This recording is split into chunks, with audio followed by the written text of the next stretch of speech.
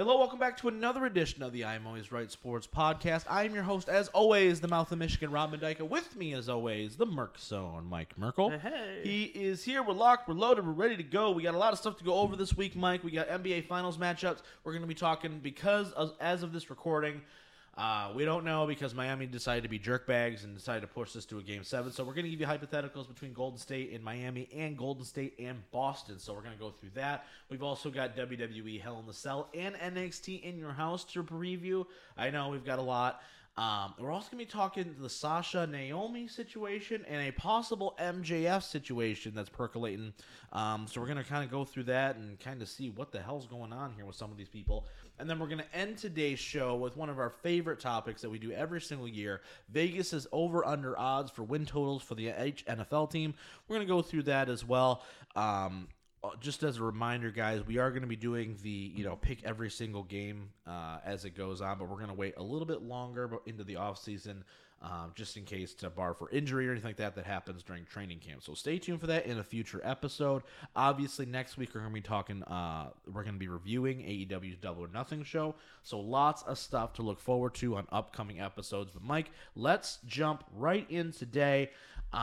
NBA Finals, we're almost there, right? The close of the NBA season. No, LeBron James is not playing in the NBA Finals. No, Kevin Durant's not playing. I think so.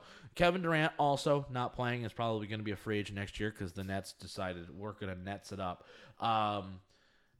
Instead, we've got the return of the Sith Lord himself, Seth Curry. He's there. We've got, the Splash Brothers are back. Draymond and his suck ass somehow managed to back his way into another championship.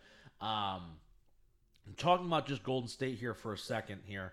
Are they the clear favorites in your mind now of the three potential teams remaining? Like, are they definitely your number one team to win the title? Oh, they're good. Yeah. They're so good. Yeah. It's so sad to watch, but they are so good. It is unbelievable how consistent they are at shooting and how they can just space and how they can pass the ball. They pass the ball. Yeah. They play like Spurs basketball, Yeah. but have the ability to shoot anywhere. Yeah, they play as a team. Yeah, They really it's do. it's insane how good they can be. It's also just insane how they can draft a guy like Jordan Poole at 27 and then find a guy off the street in Andrew Wiggins and make him really, really good somehow. Yeah. It's really it's just insane. Like they're making Andrew Wiggins look like he's like Kevin Durant in this last series like against he Dallas. was the number one overall pick. In the draft. Yeah. That he was supposed to be. Oh, come on. Yeah, like it is insane how good this team is without Kevin Durant even being there, which I think is also a sidebar testament to how good that team was with Kevin Durant there. If they look like this without Kevin Durant, like I can't it's hard to remember 4 years ago when Kevin Durant was there and everyone was like, so this is like the best team ever because like no one can stop them. No one can stop this team. Yeah. Like this team is so good. They're so fast. Like they're all like, it's crazy to say that they're all like in shape so well where like they never stop running. Yeah. Like covering Steph Curry makes me tired. Like I watch it and I'm He exhausted just never because my stops. man he runs from the baseline, he runs to the 3-point line, then he shimmies, He's and then the he most runs the corner. unconventional point guard when it comes to that because he never has the ball in his hands. Yeah. Like he dribbles it up and then he's just like, all right, I'm going to pass to Clay. And Clay's not going to dribble because he's like, I don't dribble. Yeah. And then Steph's like, hold on, I'm going to go rover. And just does like figure eights around the court until he's open. And then he hits a three in your face. And you go, all right, that was fun. Yeah. Let's try it again. And you're like time. exhausted running to the other side. And you're like, now I got to go. And then somehow Draymond's trash talking you. And you go, you didn't do anything. Yeah. He's like, yeah, but I was there. He was like, I set the low pick and roll so he could get up here to make this 3-pointer. I know. It's just, oh my God. Ridiculous. It is just insanity how good this team is. So, Let me ask you a question, though, on this, right? Because there was a lot of talk a few years ago when they were kind of still on their ascension, right? Where it was like, okay, like Steph is the best player in the world, right? And then, obviously the injuries and everything, and they had to take this massive step back, right? And now they're back to where everyone's like, okay, we're kind of like back to homeostasis a little bit. How important is this championship for Steph? And more importantly, how important is this for him to get Finals MVP? This run. Oh, I think it's more important than ever to do that. I think it's agree. probably, I don't think this solidifies him in the top 10 by any means. Yeah. But I think this kind of puts as players of all time. Yeah, right? Okay, I just want to clarify because they're like, you said that Steph Curry's not a top 10 player in the NBA right now. Yeah. He just No, beat he's- Luka Doncic, who's your favorite, so you can't say that. You can't say that. can't say that. Even though he got Jalen Brunson taking 85 shots Yeah. in game 5. And Reggie Bullock goes 0 for 12 from 3-point range. Reggie Bullock. Oh, I don't want to get on a tangent on the Mavs here, but I literally looked at that. And Luka was like doing the leader thing where he's like, I played terrible. And he didn't play great game 5, but No. Reggie Bullock playing 30 minutes and having 3 points. I was like, I don't understand what's happening right now. That With was his that weird was ass hair that he looked like he's got a unicorn yeah. horn. Oh, That was the one. awful. That's the one switch where if Tim Hardaway didn't break his I foot, know. he would Yeah, be in that right. spot, and Much he would better. not be over And Bullock 12. coming off the bench is way better. Yeah. As we saw with the Pistons and Lakers and everywhere else he's been used effectively. Anyway, sorry, sidebar, But yeah, but continue. but yeah, no. But no, I mean, I do think Steph is probably. I mean, so it's hard to say right now because if you went through your top 5 right now, I think you'd have Giannis easily at number 1. Agreed. I don't think it's very Agreed. close. No, I agree with you. I No, thi- Nikola I- Jokic is back-to-back MVP. Yeah, Nikola Jokic has to be in there because he's back-to-back MVP. So whether you like it or not, he's there. I think it's like he's 6 up there. I think Joel Embiid probably is up there. I don't know if he's better than Steph, but I think he's in the conversation. Yeah. I think KD is still in that discussion, even though he had a really bad playoff as showing. a silo into himself. Yeah. Yes. So there's 4 guys right there. Then Luka's there. Probably. I Yep. mean, if you want to say him or Steph are better, Yep. it's up to you at that point. But I think Luka's slightly better. I think he does more for the team. And then so that's 5 right there. If you wanted to, I don't think LeBron's there anymore. No. I think Steph's probably slightly overtaken him. Yeah. But you got guys like who am I missing? Is that it? That's probably it. That's probably the 5. it. That's probably Yeah, a good 5 to have up there. Here's the thing about Steph, I think, though, and you follow the other teams outside of Detroit a lot closer than I do, right? Yeah. But what I am seeing from this Warriors team this year, specifically in the playoff run, is that I feel like Steph right now is playing at a different level because I kind of think that like we're back in that first year where they beat the Cavs for the first title. We're like, yeah, they were the favorites, but it wasn't like an overall expectation that you're supposed to be like this dominant force. Yeah. As the mystique grew about that team, it almost felt like Steph was sinking under the pressure a little bit, especially in the finals, right? Which is why I think this year I think he's going to play his best finals ever. Oh, yeah. Because it's like I'm just happy to be back. We had to go through 3 years of ass to get back to here, and now I'm just going to take full advantage of it, knowing that I am the best player on the basketball court. Yeah, I think he is in contention with. I think if they play Boston, I think it's him and Tatum. I think if it's Miami, I think he's by far the best player against Miami. Yeah. I think Jimmy Butler obviously is like your close resemblance, but I think you and Jimmy Butler are on a different hemisphere. No offense. Yeah. I think Tatum this postseason is kind of showing like I kind of belong to be in that discussion of like I could be the best player on the court in most of these series. Yeah. So I do think that him and Steph would like take turns battling it out back and forth, but I don't think Jimmy Butler's The there, problem so. is that the Warriors had this innate ability, and it's one of the few teams I've ever seen who can do this still, and they've been able to do it as long as they've been healthy. But I've never seen a team where they just put up 21 points in 2.5 minutes, and you don't even realize what happened. Yeah. Like it's so fast. It is so the fast. tempo was so, and it's not just one guy either, and I think that's important. I can't stress how much team basketball they play. Yeah. Where it's like, okay, I was talking to somebody yesterday. Klay Thompson is by far in the current setup right now, and could be when he's all said and done, is one of the best Robins ever. Like, he does so much for that team defensively, Yeah. and then coming off where he doesn't even have to move, Yeah. and he puts He up had, 35. he had And it's that like, he had that crazy third quarter where he took Yeah. 6 dribbles or whatever, Yes. and then scored 30. I think Yeah. it was 35. And you're just like, if he was on, and the fact that he is so selfless in the fact that like, okay, it's Steph's team, but he plays such a role.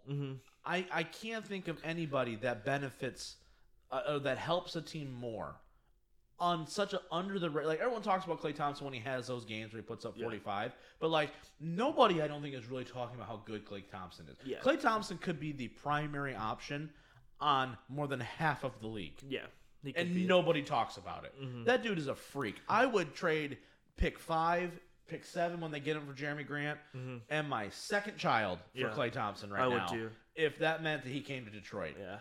Insane to me how good he is and how underrated he is. We talk about how everyone talks about how Draymond's this defensive wizard. That guy sucks. Yeah. I give him away immediately. Klay Thompson's awesome. Yeah. Real quick too, I'm gonna talk about Steve Kerr here. Is this season like the kind of, especially if they win it, like a little bit of his cherry on top to say that he's a legitimate basketball coach? Because we've talked in the past on how we think his coaching actually got better as the team got worse because he couldn't just be like, I've got 3 of the best shooters in the NBA, and it's just that's what we're gonna do. Yeah, I do think this run they had is slightly not tarnished. Yeah, but I don't think it looks on because I don't think this has been a tough path. Yeah, not really. And I think like when you look at it, you go, Denver didn't have Jamal Murray or they didn't have Numbnuts, whoever, Michael Porter Jr. Yes. They both were hurt. Those are their 2 and 3s. Right. So even though you had Jokic to deal with, you really only had Jokic to deal with. Then they played Memphis, who lost John Morant in the last 2 or 3 games. So you had to deal with their best player. And then you're playing... By far their best player. Yeah, by far the best player. And then you played Luka, who's without his second best player. And let's be real, it's like Luka... Who had to go Game 7 with Phoenix. Who had to just go Game 7 with Phoenix. And it's Luka and a bunch of his friends. It's Luka and his friends who are on a Dallas Mavericks team. Luka and the gang. Luka and the gang. Worst show ever. Yeah. So, and then they're going to end up playing a Boston or Miami team where an exhausted Miami team, especially.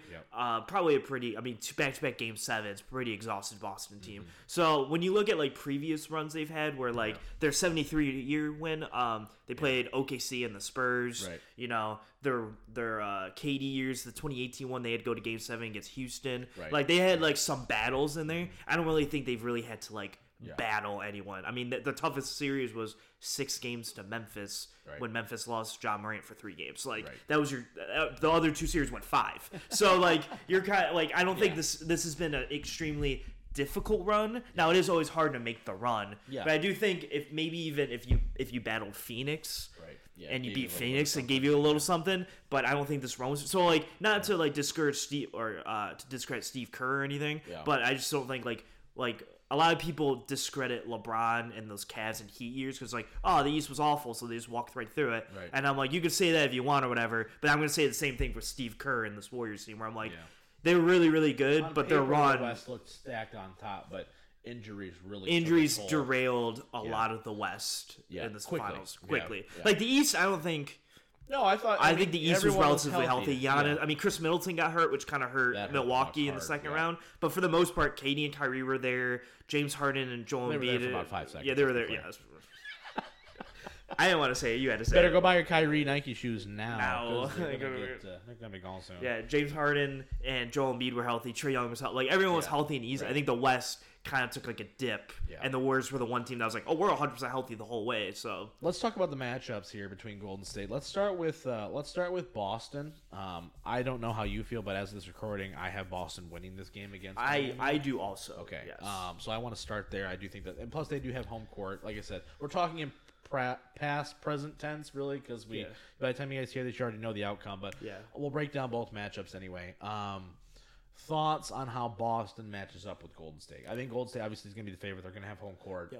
It's going to be an uphill battle for Boston. I don't think Boston's just going to have enough gas at the end of the day. I think Golden State will be the favorite. And to be clear, I think Golden State will be either one of these Eastern teams. I would agree with that. I do think Boston needs to try to win this series fast, which won't happen because I think if it hits Game 6, Game 7. Now, the nice thing about this series is it is spread out galore. Yeah. I don't know if you looked at the schedule, but their schedule, they start Thursday, June 2nd. They go Thursday, then Sunday, then Tuesday, then Friday, Sunday, Wednesday, Sunday, or something. So they got like 3 or 4 days in between almost every single game they play. Right. So why is it so drawn out? Because they want to end it on a Sunday. Okay.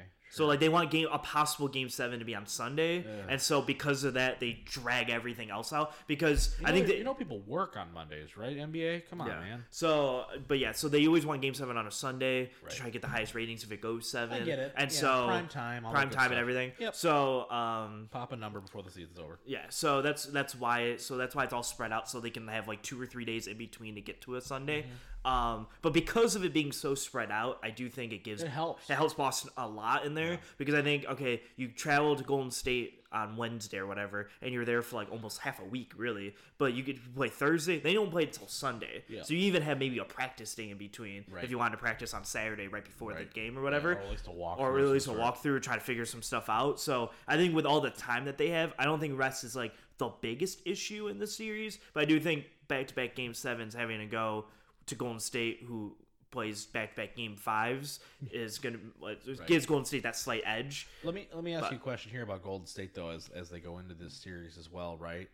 I'm going to reference the Detroit Tigers here and the fact that the last 2 times they've gone to the World Series, they swept the team in the ALCS, right? And they came back and bit them in the ass. Now, obviously, basketball and baseball completely different, timing, everything, the flow. But is there any concern if you're a Golden State fan that we've been sitting here now just waiting for Miami or Boston to wrap this thing up, and now we're gonna start this Wednesday or whatever, and we got to get blocked in again rather than like we've been in the grind, so it's just kind of we're just gonna keep going, keep your head down. We've had a week off. So I think again, I don't think there's any worry against Miami. I think they'll come out with Miami. I think Boston being so physical defensively, I do think they might start off slow against Boston, which could help Boston maybe steal the first game. But I think it's. I think it's gonna be a tough task regardless. I think this team's so good that even if like Steph's not on, Clay is on, Jordan Poole's on, or Andrew Wiggins is on, or who like they have so many guys that can get on, and then whenever that guy gets going, they find a way to feed him. Right.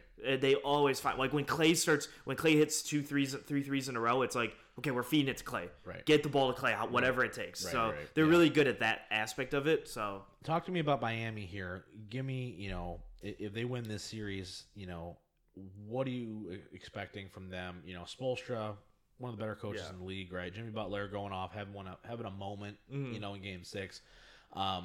I think that Miami, I don't think they have enough firepower to keep up, and I think that's going to be automatically I think they play solid defense. I don't think they play like phenomenal defense like they did in the bubble, but like I think they play really good defense. But I just don't think they have enough firepower to be able to withstand that 17-3 run that happens in like 2 minutes. You know what I mean? And the problem is I think Boston does that a lot to them already. Yes. And if Boston can do that to you, the Warriors best shooters in the league are going to pick you apart. Yeah. And I don't think Miami, like once Miami gets down like 12, it's over. You don't have the firepower to come back. Right. And so I think that's what Golden State's mindset against them. I think Boston has a mindset of like we can go down 10 and we can slowly fight our way back if they don't go on a run. Do you think that it helps that I think Jason Tatum has that ability and I think is a overall better basketball player than Jimmy Butler? Like Tatum has the ability, and I know everyone's like, well, we just saw Jimmy Butler do it, but like I'm more on a concern. Like Tatum, the world revolves around Jason Tatum in Boston. It does, right? Like that's the thing. Jimmy Butler, while he is the best player on that team, there's not as big of a gap between Jimmy Butler and the rest of the starting 5. Yeah. There's a pretty solid gap between Jason Tatum and even Brown. Like I like Jaylen Brown a lot, but like there is. Yeah. You know what I mean? Like Jason Tatum is a stud. He's a workhorse type guy. Yeah. So do you think that that's part of it as well? Is that all right?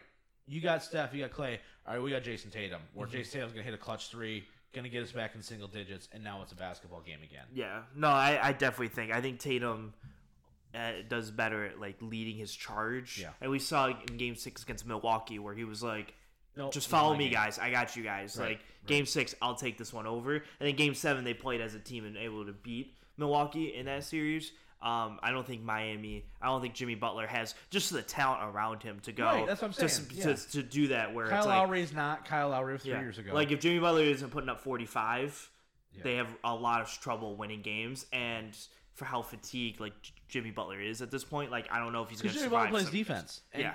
and Mike has always maintained this, and I think it's such a great observation for people that are just kind of casually watching this.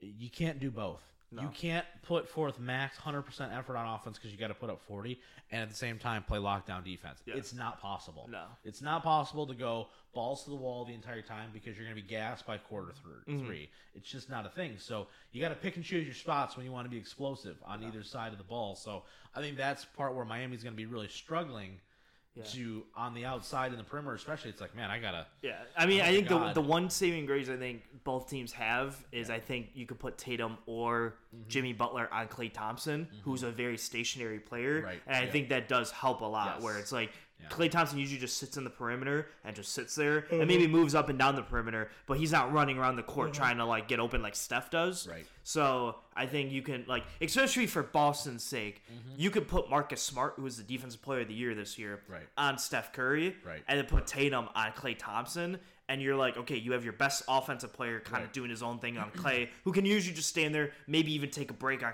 a couple possessions that Klay's not doing anything, Yeah. and can work more on offense. Same thing with Miami, except Miami doesn't have that Marcus Smart really Right. to kind of they'll probably end up putting Kyle Lowry on Steph Curry, which isn't like that's not good. but there's not a lot of other options you have at that point. Max Strus can go on him, I guess, or something. Tyler like Hero? Tyler He's young. Hero, He's young, but Duncan he's got legs. Robinson, like Oh, God. you know what I mean? Like those are your options at guard to put on Steph Curry. So I don't think they have just like that option. So it might end up having to be Jimmy Butler, and then Jimmy Butler chasing around Steph Curry, also trying to put up 45 just won't happen. Yeah, it's gonna be interesting. All right, give me game predictions here. Golden State versus Boston. Who you Yeah. got winning and how many games? Golden State in 6 against Boston. Okay. 5 against Miami. All right, so Golden State's going to be your new NBA champion. You heard it here first. Yeah, they're somehow back to it. So the Yeah, town, good. the town. Dog Blah, is blah, down, blah. blah, blah. Whatever. They're All really right. good. They're a really good basketball Let's team. shift focus here a little bit here. Let's go to the squared circle. Lots of wrestling talk. Before we get to NXT in your house and WWE's Hell in the Cell shows, though, we missed this last week because I think Double or Nothing was like clear in our path, and we were like, "Oh, we're ready for Double or Nothing." But kind of something that's kind of happened in the WWE world here is Sasha Banks and Naomi, former WWE Women's Tag Team Champions, basically left. They were like, hard pass, we out. Gave the titles up. They are now vacant. Long story short, didn't like the creative that they were pitched in a six-pack challenge where they were both basically planned to challenge the individual Raw and SmackDown Women's Champions at the next pay-per-view, then where they're lose. both scheduled to lose. Yeah. And their point of contention was, well, you put us in a tag team. We'd like to be a tag team and try to elevate the women's tag division. And instead, you're going to have us both just lose straight up to the women's Raw. And so it makes the tag titles and us look not as good. Hurts the division. Doesn't really do anything for the women's champions either. Doesn't make a lot of sense. And Vince and Creative was like, no, this is what we're doing. And they went, all right, well, then we're out. And that's pretty much the extent of what we've got going on right now. Now, this is not the first time that Sasha Banks has went MIA. There's a lot of speculation that she just wants to go to AEW, which I wouldn't be shocked by that. However, there's no way WWE's going to let her go. No. She's suspended, so that contract's just going to keep running. So, and Naomi, same way. When you have these walkouts, we've heard it a million times. They just freeze your contract. You get hurt, we're just going to freeze your contract. You're going to get paid, but we're going to freeze it, and then you can't just, when your time is done, no, I've got 6 more months because you're out on the show. Yeah. Happened with Jeff Hardy before they just outright released him and stuff like that. So give me your thoughts, Mike, on the walkout. I do think it's impactful because I do think that both Naomi and Sasha are key contributors to the women's division, Sasha especially. But I don't want to take anything away from Naomi, former women's champion. She's got a lot to offer. And she's married to one of the Usos. So that's got something to play with it as well. Usos are a high standing. Roman Reigns is, the guy there. So there's all that playing on as well. Thoughts on the walkout? Do you think they should even keep the women's tag titles anymore? Like, there's a lot of things that are running through my mind. Maybe you just kind of take the L and just kind of say, you know what? We tried, but we just don't have the depth of talent right now to kind of warrant these. Yeah, I mean, I'll be honest. I don't think they should have women's tag team champions in general. Yeah. I just don't. Yeah, like you said, I don't think they have the depth for it. Yeah. But I do. I am on the side of Sasha and Naomi because I do. I just think the booking was kind of stupid. Like when it came out like that, where it was like, this is what the plan was. I was like, yeah, that's a terrible plan. And if you know Sasha, like especially not even me, I think Naomi kind of went along with it, but she probably disagreed with it too. But like Sasha is very big into like prestige, and she cares a lot about what she's doing. And so when she gets pitched something like that she doesn't agree with, I'm not like shocked that she left. Let me ask you this though, because in one sense of that, I agree with you. However, the report came out that they met with Vince, and Vince, took their, concerns under advisement and went, listen, this is the way we're going to go, right? I do think, as much as I would agree with you that I do think that at the end of the day, like, you have to stand up for what you believe in. Yeah. At some point, though, you are a contracted performer, and when you've made your argument to the man, and he still goes, I understand, but this is the way we need to go. I do think there's a little bit of, I think you need to do it. Like, I understand wanting to leave and not thinking it's the right thing to do, and maybe you can have issues later on, but to just leave, and then when you're contracted, and B, you made your argument. Like, you tried. Like, it's not like one of those things where you just sat and festered. Like, you pitched it, you took it under advisement, and you went, no, this is the way we're going to go. I don't necessarily think it's the most professional thing in the world to just go, well, I'm not happy, so I'm just going to bail. Well, that's what a lot of people do now. That's setting, and we're going to talk about that in a second. That's setting a really bad precedent for future issues for everybody. And so, on one hand, I'm shocked the WWE has acknowledged it the way they have. I don't think they've necessarily handled it the best either on like TV. Oh God, no.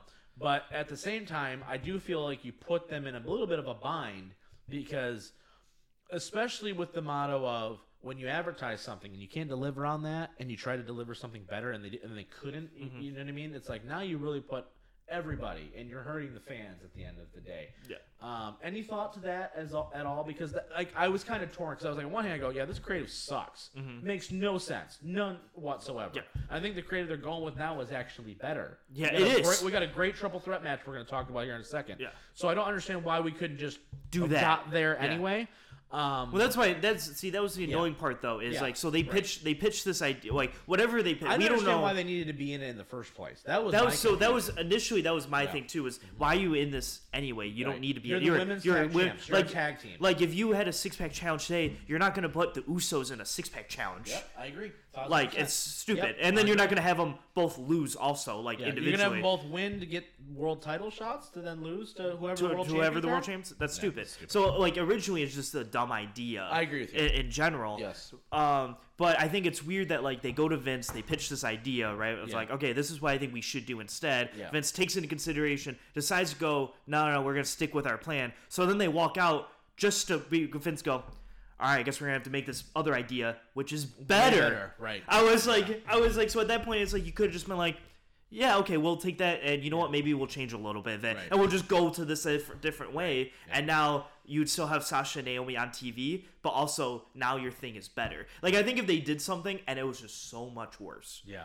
Than what the idea that was given. Like, if they were bringing up NXT people that no one knew, and they were like, if it was so bad, that'd be like, okay, maybe this is bad. But when their idea is now better because they did it, I'm like, maybe they have a point. It's tough. It's one of those. It's hairy. It's a hairy situation. I know that every anti-WWE person's like, yeah, screw them. But at the same time, it's like, it's one of those things where, as much as I understand it, there is a point to be like, listen, this is what we need you to do, and you need to be a professional, and you just need to go and accomplish the goal at the end. Yeah. So it is a very much a damned if you do, damned if you don't type of situation. Which kind of brings me up now to the other thing that we just got, which is really funny, because you bring up these AEW fans are like, screw WWE, and now it's like the same thing happens to them the next week. Exactly. So we got the report, right, Mike, that MJF basically just went hard pass on a meet and greet at AEW Fan Fest. So people that paid money to go see him had to be reimbursed, and or they apparently got diverted to other people. I don't know how. I mean, like, this is when they were like, it's Sting. But did not show up for his scheduled meet and greet. Apparently has not been in communication with AEW officials as of this recording. And now tonight, as of this, we're recording this on a Sunday, so Double or Nothing is yet to happen. Obviously, if he's not on the show, that's huge. But anyway, right now, though, it is not known if he will be on Double or Nothing. So we have some. I don't have like breaking news. Okay. Kind of okay. Okay. So according to Wrestling News Twitter, He's in Vegas. Yeah, he is in Vegas. Yeah. But AEW deletes the tweet that's hyping the MJF and Wardlow match. Oh boy. Okay. So it's not even like on their AEW page boy. anymore. That's not so great. that is not the that's best. not good news. No. And so that's what a lot of people are talking about right now is people are saying it could be nothing, could be something, but they just deleted the tweet an hour ago, which is at 10:30 or so, Yep. hyping up this match. So it's weird because it's your marquee match, one of your probably your 3 pillar matches that you're for sure. selling We this talked about morning. that last And week if about you're that, just yep. and if you're just deleting it all over from all your social medias, Yikes. I think that's could be a sign. Yeah. of So something. we'll talk about that in a second, but let's go back to MJF. Yeah, but first. back to MJF. So he misses meet and greet, and then basically he's in Vegas. Apparently, someone spotted him at Mandalay Bay playing slots, which I think is hilarious. He's just sitting there chilling. We've talked a little bit about how MJF has been unhappy with his contract, and there's been a lot of negotiating that's been broken down over the last couple months. Tony Khan has commented on it. MJF is taking every possible liberty to mention it as often as he can, but. Again, another situation. Not happy with the situation. I'm just not going to show up now. And for a guy who's looking to get paid and looking for an extension and to get a raise, I don't know how this works at all for MJF. Like, at all. This, to me, is like, I feel like is a power play move where you don't really have any chips because, okay, say AEW goes, fine, you don't want to be here, you're gone, right? Doesn't renew the contract. Is WWE gonna immediately? Now, I'm sure WWE have a conversation with them. That's smart business to do so. But do you think WWE is just gonna walk up to him and go, "Oh, you want 1.5 per year? Oh yeah, let's give that to a guy who on Twitter publicly voiced his displeasure with his current contract, then no showed a live event basically to meet fans." Which puts the company to bad light, and now potentially has a marquee pay-per-view match canceled. That's your track record that you've now built. WWE, a corporately or a publicly traded company that is very skewed to their children audience, that is all about delivering for the fans, and you deliver what you advertise, and if you can't deliver that, you deliver something better. There's no way that this helps him in WWE standing. As much as WWE would love to sign him, be like, oh, good, another star from AEW coming here now. It's a terrible play. I think it's a terrible move by MJF to do this. Yeah, I think this one looks bad. Way worse than the Sasha one. 1,000%. 1,000%. Because I think the difference between like the Sasha one is it happens well before way ahead of time. Raw. And it's before a Raw, and you're mad about the creative of what you're doing. I think this MJF one is tough because it's happening hours before pay-per-view. Yeah. And you've voiced it already through the weeks. Like the build to this has been a lot to do with the contract. Like he's brought up the contract thing a lot. 3 or 4 times in promos and stuff. Yeah. So and now people had you had fans who paid, I think it was $100 a meet and greet. Right. And it was sold out meet and greet to you to just be like, sorry, I'm just not gonna go. Yeah. I think that's terrible luck. Yes. Because Sasha's oh, I didn't go to a Monday Night Raw. Right. Yeah. I was advertised. I get it, but you had time to pivot. Yeah, and you pivoted and changed something. This has been built for months, and now you have people investing their time and money. And from a company perspective, you go, dude, I got 500 people that paid to meet you. Yeah. And now I got to either refund these people, or I got to maybe go talk to the Hardys or something. We'll give you a comp for that, but. Then I have to go, well, shit, how the hell am I going to promote you now? How can I do this? This is such a bad look for AEW. That's not AEW's fault, by the way. No, this is nothing that they could have done outside of, I guess, paying him a boatload of money. But at the same time, what's my incentive? You signed a contract. I have no incentive right now to pay you that. I think this is a power play move, if you want to call it that. It's a terrible look for MJF. Yeah.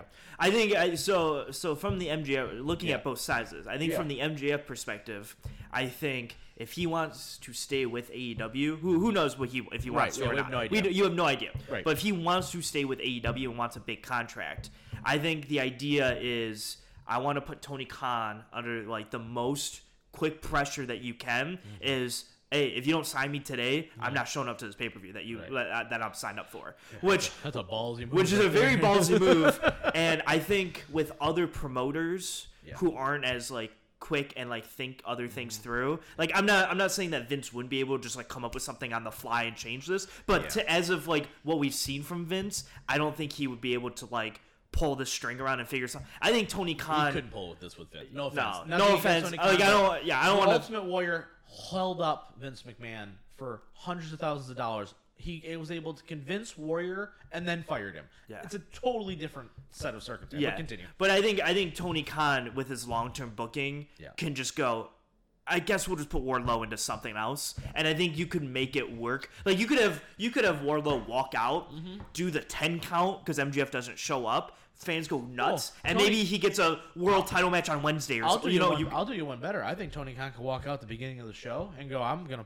Paul Heyman did it with Sabu. Yeah, he went. He didn't want to come here. He did not want to come here for you. Yeah, because of other things that are happening on backstage, and I think that's where MJF I think is a little misguided here because it is. Here's the thing. You want to get paid. You're not happy with your financial situation. Whatever. I get that. Go get that bag. Mm-hmm. But now, when you start screwing with the fans, and you start no-showing those sorts of things, and you start hurting the product, you're putting Tony Khan in all right, fine. I guess this is the way it's going to be. And now you're going to come out the bad guy. Yeah. Because Tony Khan's like, you know what?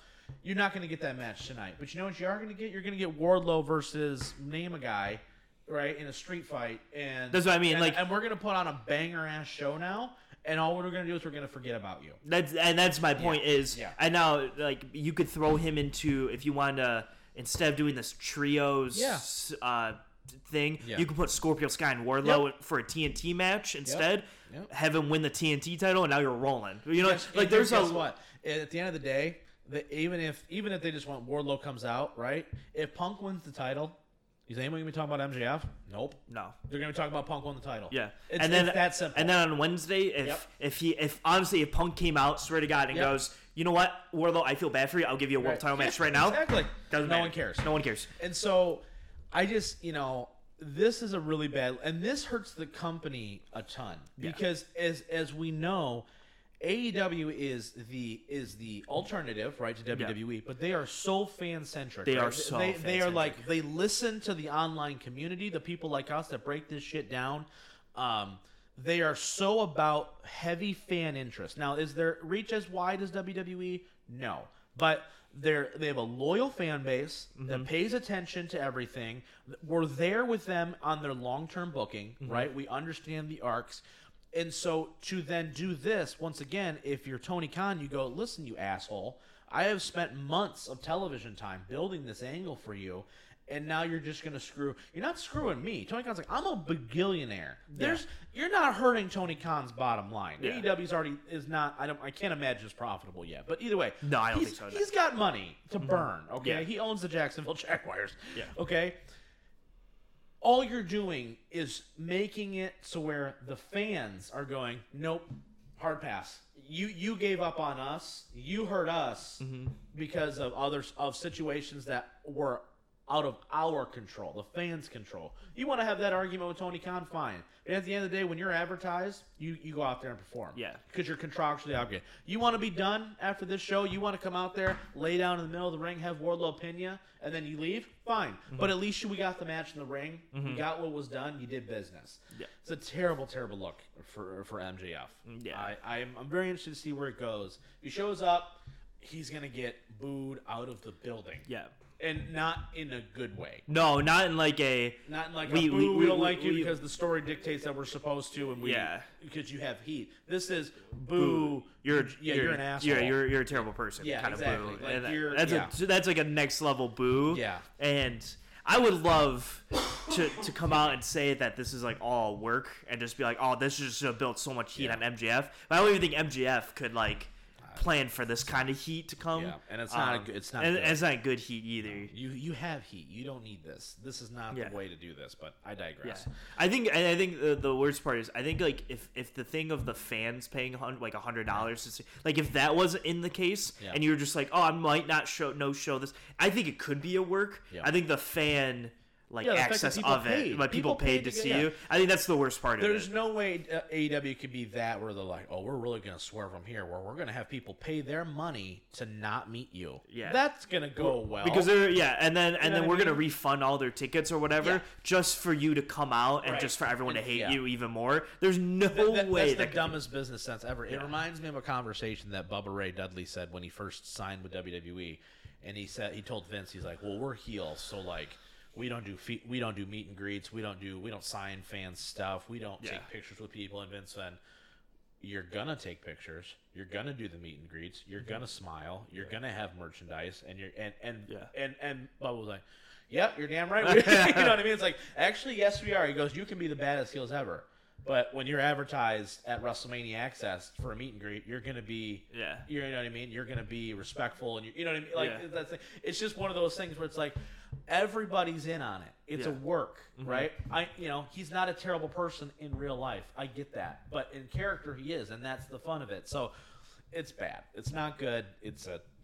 I think it's a terrible misplay. It's not if he was. There's no good scenario where this works out.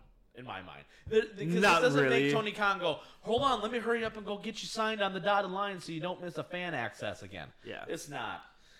Yikes, not good. All right, let's shift here. Let's talk about some other yikes. Let's talk NXT in your house first. Let's hurry up and get through this because this is not going to be great. I think this is going to be a tale of two shows. I think there's a top half of the show which will be okay, and I think there's a bottom half of the show which is going to be brutal. Yes, sir. Let's see. Let's pull this bad boy up. Yeah.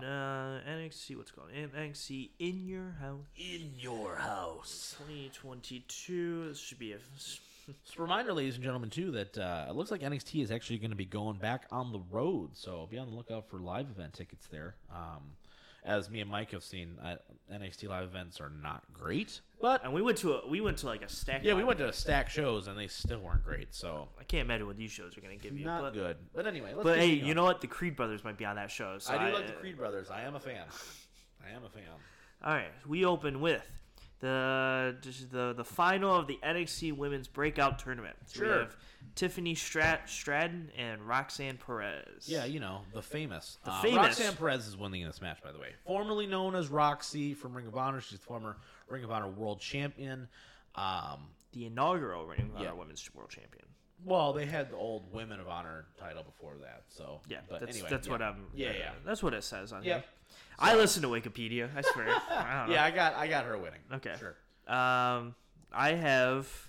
Let me look up who. Don't be mad at us for skimming through these pretty quickly. Who is okay? I don't even have a picture of the other chick, so I'm picking I'm picking Roxanne. Well, I think she's a fill-in too for the other girl who got hurt. I don't remember her name at the moment; it's escaping me. They've introduced so many new characters in like a 3-month. I get lost sometimes. Like the main ones I'm with, but like this whole new tournament, I'm like, there's so many names. I have no idea. There's just so many names. Yeah, it's hard to keep track. We got Mandy Rose, champion, taking out Wendy Cho for the NXT Women's title. Mandy Rose will win because I think it's going to wind up being her and the chick from NXT UK that just changed her name to the Rhea Fire or whatever her name is. Yeah. She used to be the new whatever. Keely Ray, basically. But anyway. Okay. Oh boy. There's a lot there. Okay. We got the Toxic Attraction taking on Katana Chance and Kaden Carter. Katana Chance is Casey Catanzaro's name change, if you did not know. Yeah. Well, I do love Casey Catanzaro, but only on American Ninja Warrior. I don't watch a lot of her NXT stuff.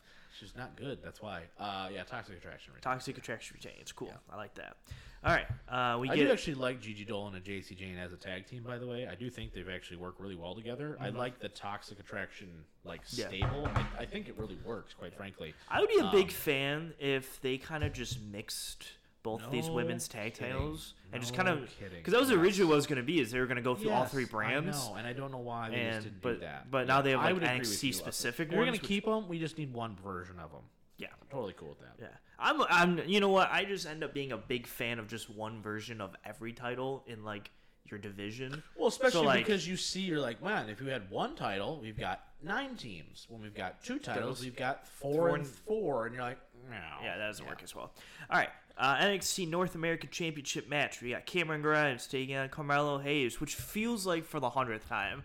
Because I feel like every time we talk about these NXT... I thought Solo Sikoa was in this match, and you were like, no, and I was like, oh, I'll be damned. So, Cameron Grimes retains here. Cameron Grimes retains. I feel there's no reason for Carmelo Hayes to win. Honestly, Carmelo Hayes should just go to, like, SmackDown. I think Carmelo Hayes is going to wind up, going to be challenging for the NXT title. Oh, okay, that's I think fair. that's I forgot about that. But but he should be doing something else other than his North I American agree stuff. with you. Yeah, I think this match is going to be really good, given the time. But yeah, I think Cameron Grimes retains here. Yeah. All right, let's get into these 2 bigger ones because I'm actually like relatively excited for these 2. Yeah. So we got the Pretty Deadly, Elton Prince and Kit Wilson, taking the Creed brothers, who we all just love. I do love to the death. Creed brothers. Yeah. So I'm just gonna take the Creed brothers, get a title. They had a change out couple here. really good bangers against the Viking Raiders or the whatever the hell they're called now.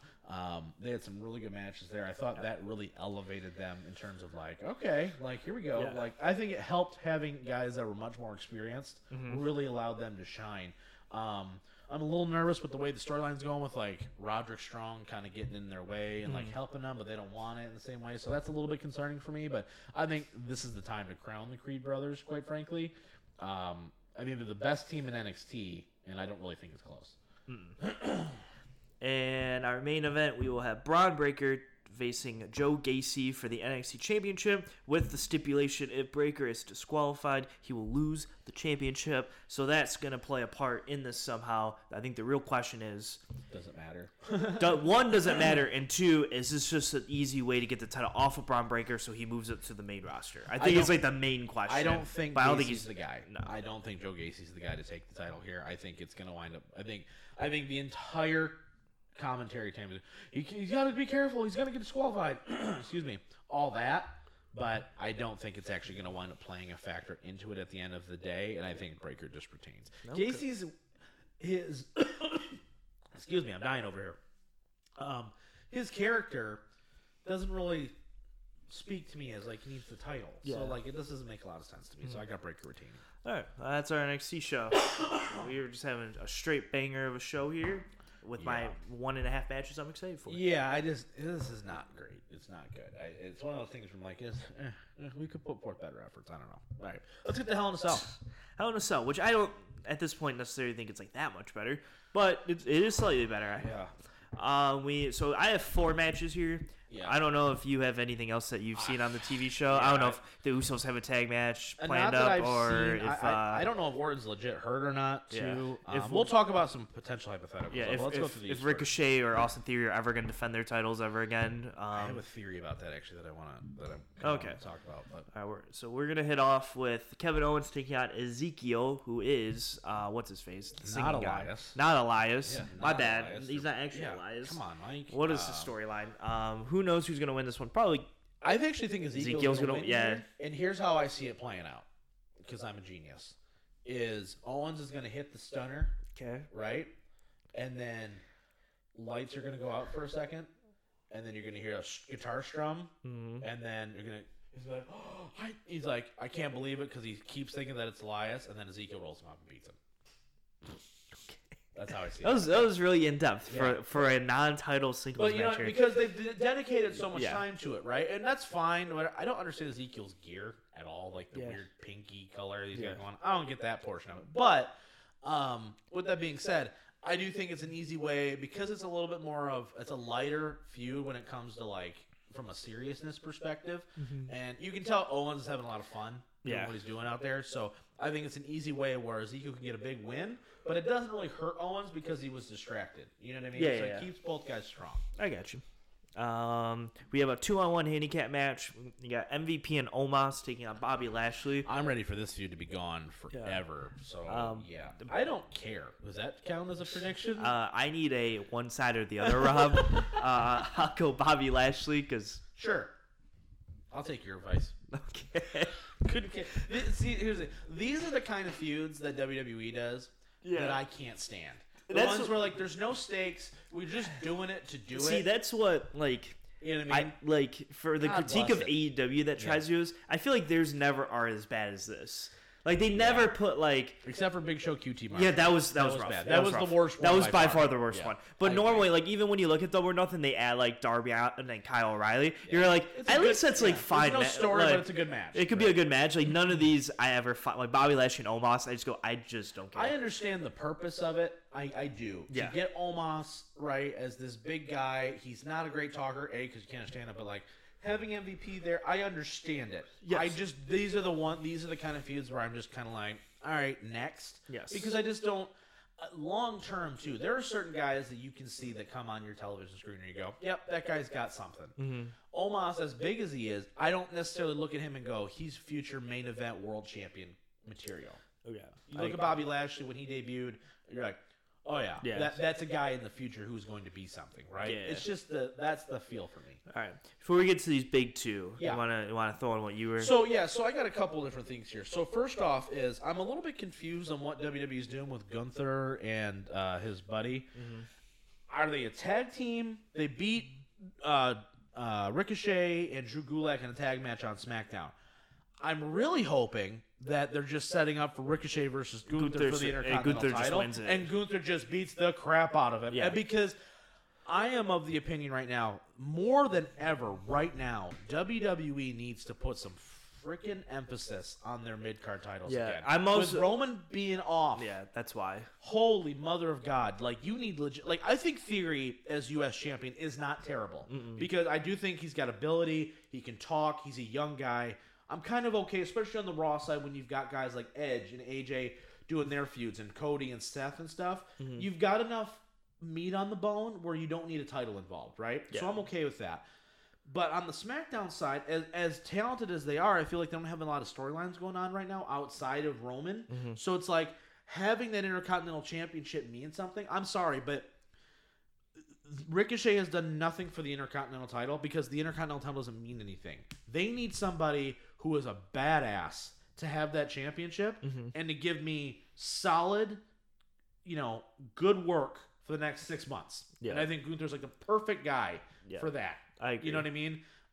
So I'm really hoping that they're going to spin Gunther into... I don't necessarily know if it's going to be for Hell in a Cell, but I am hoping with all my heart that Gunther winds up winning the Intercontinental Championship. Yeah. I think that's a huge shot in there. Because I thought, when we had the AJs and like Jeff Hardy and Sami Zayn, I felt like, okay, maybe we're starting to pay attention a little bit more to the IC title. And then we've lost all momentum. Yep. And now it's like Ricochet holding the title. Nothing against Ricochet. I think he's a phenomenal athlete. I think he's great in the ring. But he's just the most boring, like, vanilla guy ever. He's like, it's funny because he is perfect for like New Japan and yes, PWG. because he doesn't have to talk. He just walks out in the best of Super Juniors and just puts on a Yes. banger and leaves. And that's totally cool. but I'm when you have to like man. talk a little bit, it's not fun. Like, it's just more like I would much rather just Sami Zayn be Intercontinental Champion right now. Oh, because yeah. at least he's entertaining and we get good content. Like I don't know. I mean, I guess better than Johnny Knoxville winning the title, but still, I digress. Anyway, so that's kind of my thing on the IC title. The US, I don't really think there's a direction yet, and I think there needs to be one. Yeah. But I do think that they have enough talent where they can start to infuse that a little bit. I just think it needs to be on TV, and I think the title needs to be on the line more. I think just I don't care if there's no build at this point because you need to kind of rebuild the equity in the championship. Just have matches on TV. Yeah. 7, 8, 9, 10 minutes. Just give me a 10-minute US title match. You know what I mean? Yeah. Are we getting an Edge and AJ I don't. thing? Here's the thing. I don't know. I wouldn't be shocked to see it. The problem is it's very much like before we talk about Cody and Rollins. It's kind of the same thing. Yeah. Edge has won both times. Yeah. I don't imagine that. Okay, if they do a Hell in the Cell match or they do a third one, there's no way Edge is not going to win this because you're trying to establish this new faction. Yeah. So it's kind of like you're damned if you do, damned if you don't. Now, if they wanted to do maybe like a 6-man, which I could foresee happening with Finn, AJ, and Liv Morgan. And Liv Morgan, with Rhea. That's what I mean. Like, Right, I think I there's could something see there. that, Probably. and I actually think I might prefer that. I think I would too. Yeah. Because that way it's a little bit different. Edge doesn't really have to work. I mean, he's been working consistently since Mania. Yeah. And it kind of keeps Edge fresh. And then I think, too, it's an easy way to get the next member of the stable out. Yeah. Right? Before we really, I'm very intrigued. I don't know how you feel about the stable as a whole.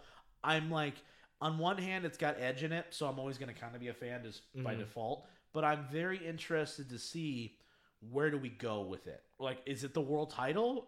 Are they going to try to win the tag title? With the Usos holding both tag titles now, it's weird. It's like, is Damian Priest going to try to get the U.S. title back? Like, is Rhea Ripley going to try the women's title? Yeah, singles. Right. Like, but they had a fourth. Like, how's that fourth? So are they a tag team, and is Edge going to go for the world title now? Are we going to get a different manipulation of Edge and Roman? There's a lot of questions where I go, where are we going with the stable? What is the purpose of the stable? Yeah, I would take a gander that you would probably get Cody to win the title first, and then Edge would be the first big heel that Cody goes against. I would love that. That would be fantastic. But so that's the thing. It's like, where are we going with? Yeah, it? if I had to take a good guess, that's probably I where my love guess the goes. idea of it. Edge being such an icon, taking some of these other guys underneath him, right, and really kind of elevating them. Totally get that portion of it.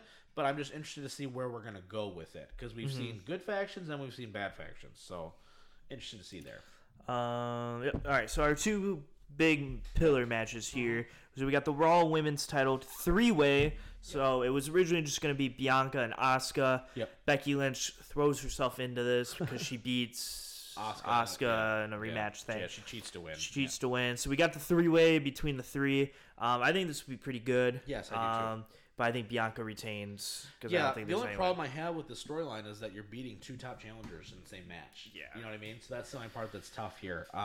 Is this in Hell in a Cell or no? It's not slated as Hell in a Cell. Okay, but. so yeah, I think Bianca wins here. I think it's going to be a really good match, though. I think it's going to be really solid. Yep. But as of right now, I think there's only one Hell in a Cell match, right? There is. I can't foresee anything else. I could see one other one, depending on. I don't know if Orton's legitimately hurt or not. Yeah. So that's a little bit of a mystery for me. We saw a tease with Riddle and Nakamura as a kind of a unit. I could see if Orton is actually hurt, filling in Shinsuke for a match with the Usos for the tag titles. I could see that. But if Orton's not in the match, it doesn't make sense to have it in Hell in a Cell. If Orton is in the match, it would make a lot of sense to have it in Hell in a Cell. But I don't see that happening. Yeah, I just think it's a quick turnaround, like on Friday. If they're like, "Oh, we're gonna have a Hell in a Cell match in 2 days," I feel like it's gonna be like really weird. We've seen worse, so I can't put it past them. But at the same time, if Orton is legitimately injured and we're not going to get that traditional rematch, I do think the Usos versus Riddle and Shinsuke should be on this card if that's the way they're going to go. Open it, have a banger of a match because it's four capable guys. Usos retain, and then we get to the meat of the show. Yep. So our presumably the main event. This is going to be the main event. So yes. We get Seth and Cody 3 is how I'm going to label it, because that's a cool way to label things these days. Is Roman numeral 3. Yeah. We get Cody and Seth. I think this match is going to be awesome. I do too. I think we're going to see blood. I 100% expect to be blood, especially from Cody. Yeah. Maybe not as much from Rollins, but 1,000% Cody's going to bleed everywhere, which is going to be kind of awesome. Yeah. You sick bastard. You sick bastard. That's how it is. But Cody's a storytelling god, so like there's going to be whatever you can think of for a callback for anything. Cody's going to think of it and do it.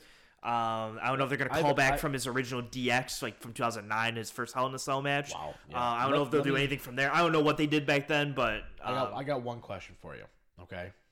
Roman's not going to be on this show, right? No, he's not. So, how important is this match for Cody in particular? Mm-hmm. Main event, the main event Yeah. of a pay-per-view that really is built around your feud with Seth. That's really, and I'm okay with there only being one Hell in a Cell, by the way. On this 1,000%. show. Let me be very clear about that. Yeah.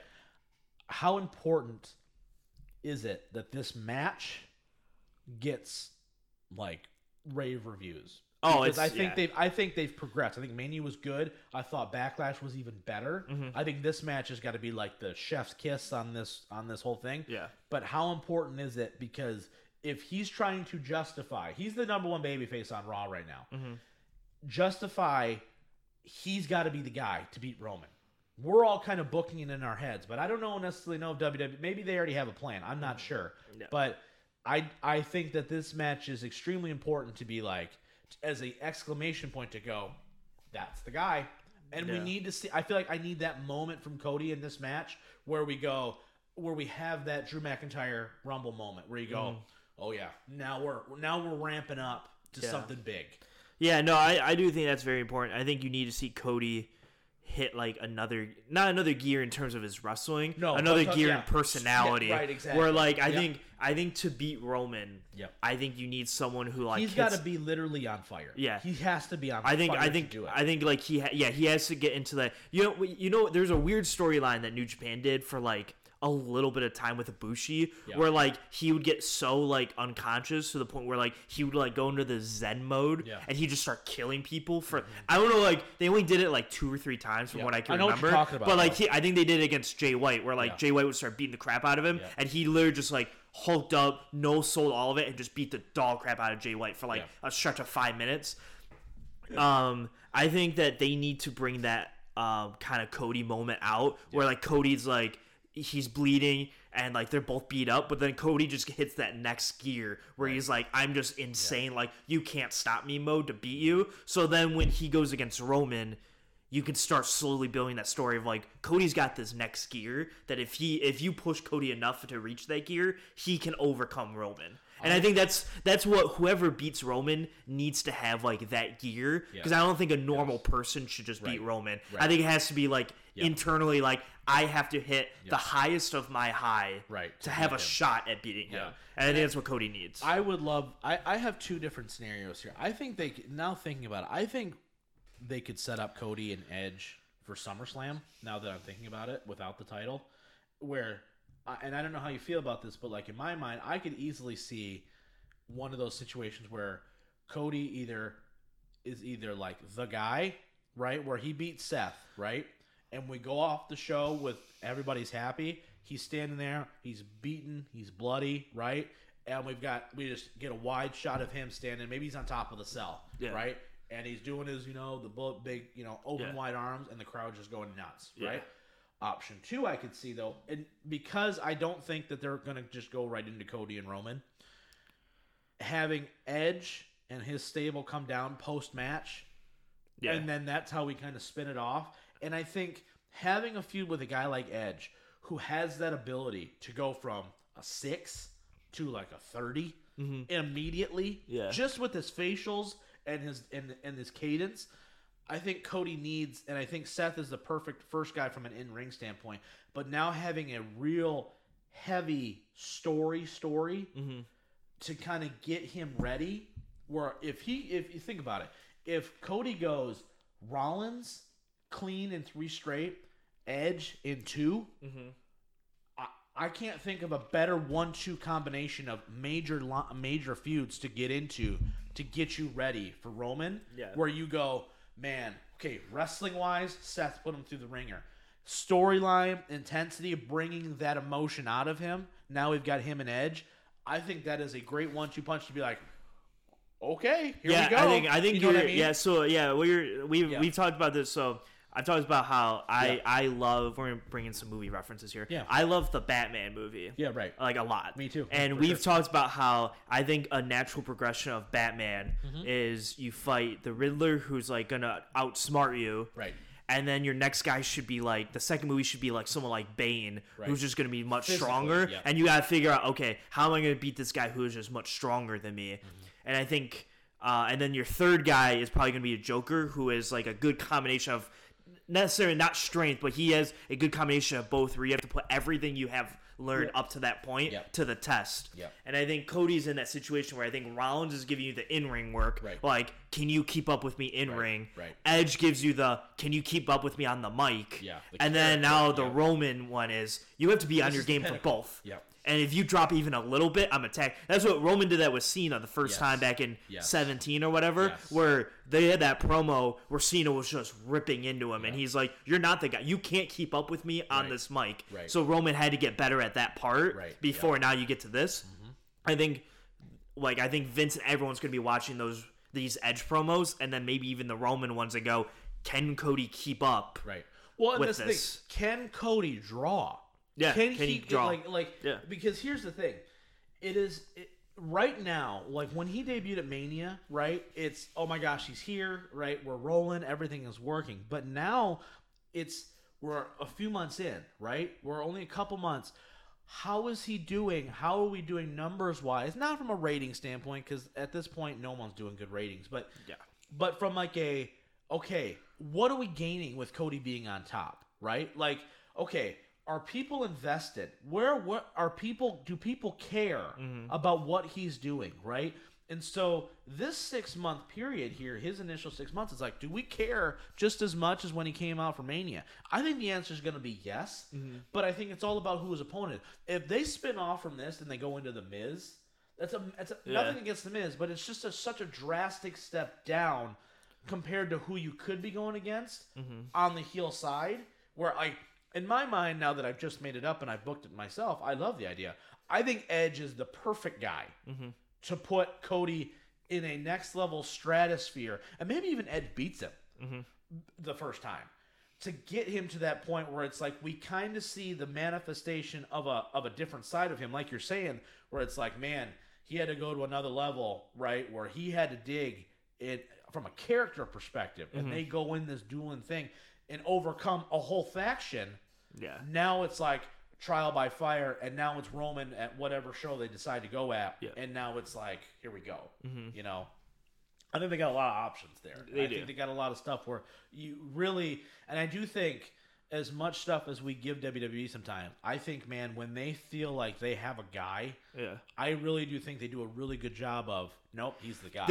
Like some of their builds that they've done the past few years, Rollins, McIntyre, even Roman to an extent, I think they've done a really good job in like, no, even Bobby Lashley. I think the wild thing for WWE is they're good at pinpointing one person and going, yep, he's the weird thing about WWE is they can't do much more outside of like the one or two things they really want to go to. But those one or two things they go to are just so good. You know what it is? I think a little bit is when you look at it from a historical standpoint, right? We always talk about the different eras. It's always been centered around one guy, though. Isn't that weird, right? Like, okay, you have Bruno, and you had Hogan, right? And then you had Austin, and then you had Cena. Like they're very distinct. Where it's like, oh, he was the guy. Now you've got the tweeners, right? You've got the Backlund was there for a while. You had the Brett and the Shawn. You had the Rock and the Triple H. But like you can see these pillars of time where you go, okay, that was kind of how the world kind of worked. You know what I mean? Like it didn't really matter what happened between the Godfather and Bull Buchanan because Stone Cold just stunned Mr. McMahon and everybody's happy. You know what I mean? So it's a very interesting dynamic in how that works. Where it's like, they're really good at like let's establish our sun for our solar system. And then let's sprinkle some stuff around it. But everyone's focus is on the sun. Oh, 1,000. You know That's exactly what it is. And that's like almost like the opposite philosophy that AEW does, which is why it's interesting. Because AEW tries to sprinkle everybody out there. AEW is like, we got all these different factions. We're throwing everything out you instead of just focusing on Kenny Omega and going, all right, everything, the whole world is around Kenny Omega right now. Sometimes that's why their world title matches sometimes I think fall a little bit short of expectations because the card as a whole is so I was going to say because the card is so good where like I think you look at like just a general, like say like this WrestleMania Night 2 card where like, man, the only match I really care about is this main event, main event card. And so I just think it's crazy how like they're like so different. But like they're the same kind of product. It's wild. Yeah, it is weird. It's totally different. That's why you love it, right? That's why you watch everything, right? Like I don't think you can just watch one and be like, okay. I feel like it's weird when you see Twitter people that talk about just one or the other. And I'm like, I don't know how you get satisfied just watching one or the other. Right, because I think there's different strokes for different folks, right? And we're gonna get to football here in a second, but I think it's important to kind of note that because when you look at what WWE gives you the big fight feel better than anybody. Yes. They have done that with Roman. They've done that now with everybody. All their world champions, right? Like, oh man, we got Cena versus... I mean, they made Cena versus the Great Khali a viable solution, okay? Like, that was a thing. You know, AEW is delivering a solid card throughout, right? Like, WWE is about moments. They're about making those historic... Okay, like... WrestleMania was a perfect example of that. We got moments out of this WrestleMania. Stuff that we will remember for a long time.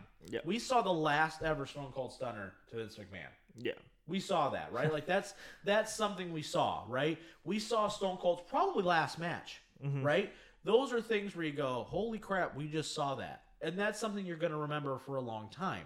AEW in its infancy still, obviously, right? They're about how do we build this brand? How do we establish an identity, right? So it's just two different ways of going about it. At the end of the day, you're going to get something you like out of both. I can't imagine anybody going to an AEW show and go, that whole show I just didn't enjoy. Yeah. It's not going to happen. No. And I think at WWE, when it comes to their core 4 pay-per-views, I think Survivor Series, sometimes they try to stretch it. But even like their main events, you go, that was pretty good. Mm-hmm. Like I can take things out of it. So it's just, once again, different strokes, different folks. All right, let's get to Vegas.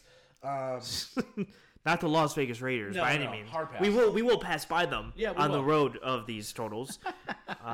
Somehow the Chargers are going to go undefeated, according to Mike. How does that work?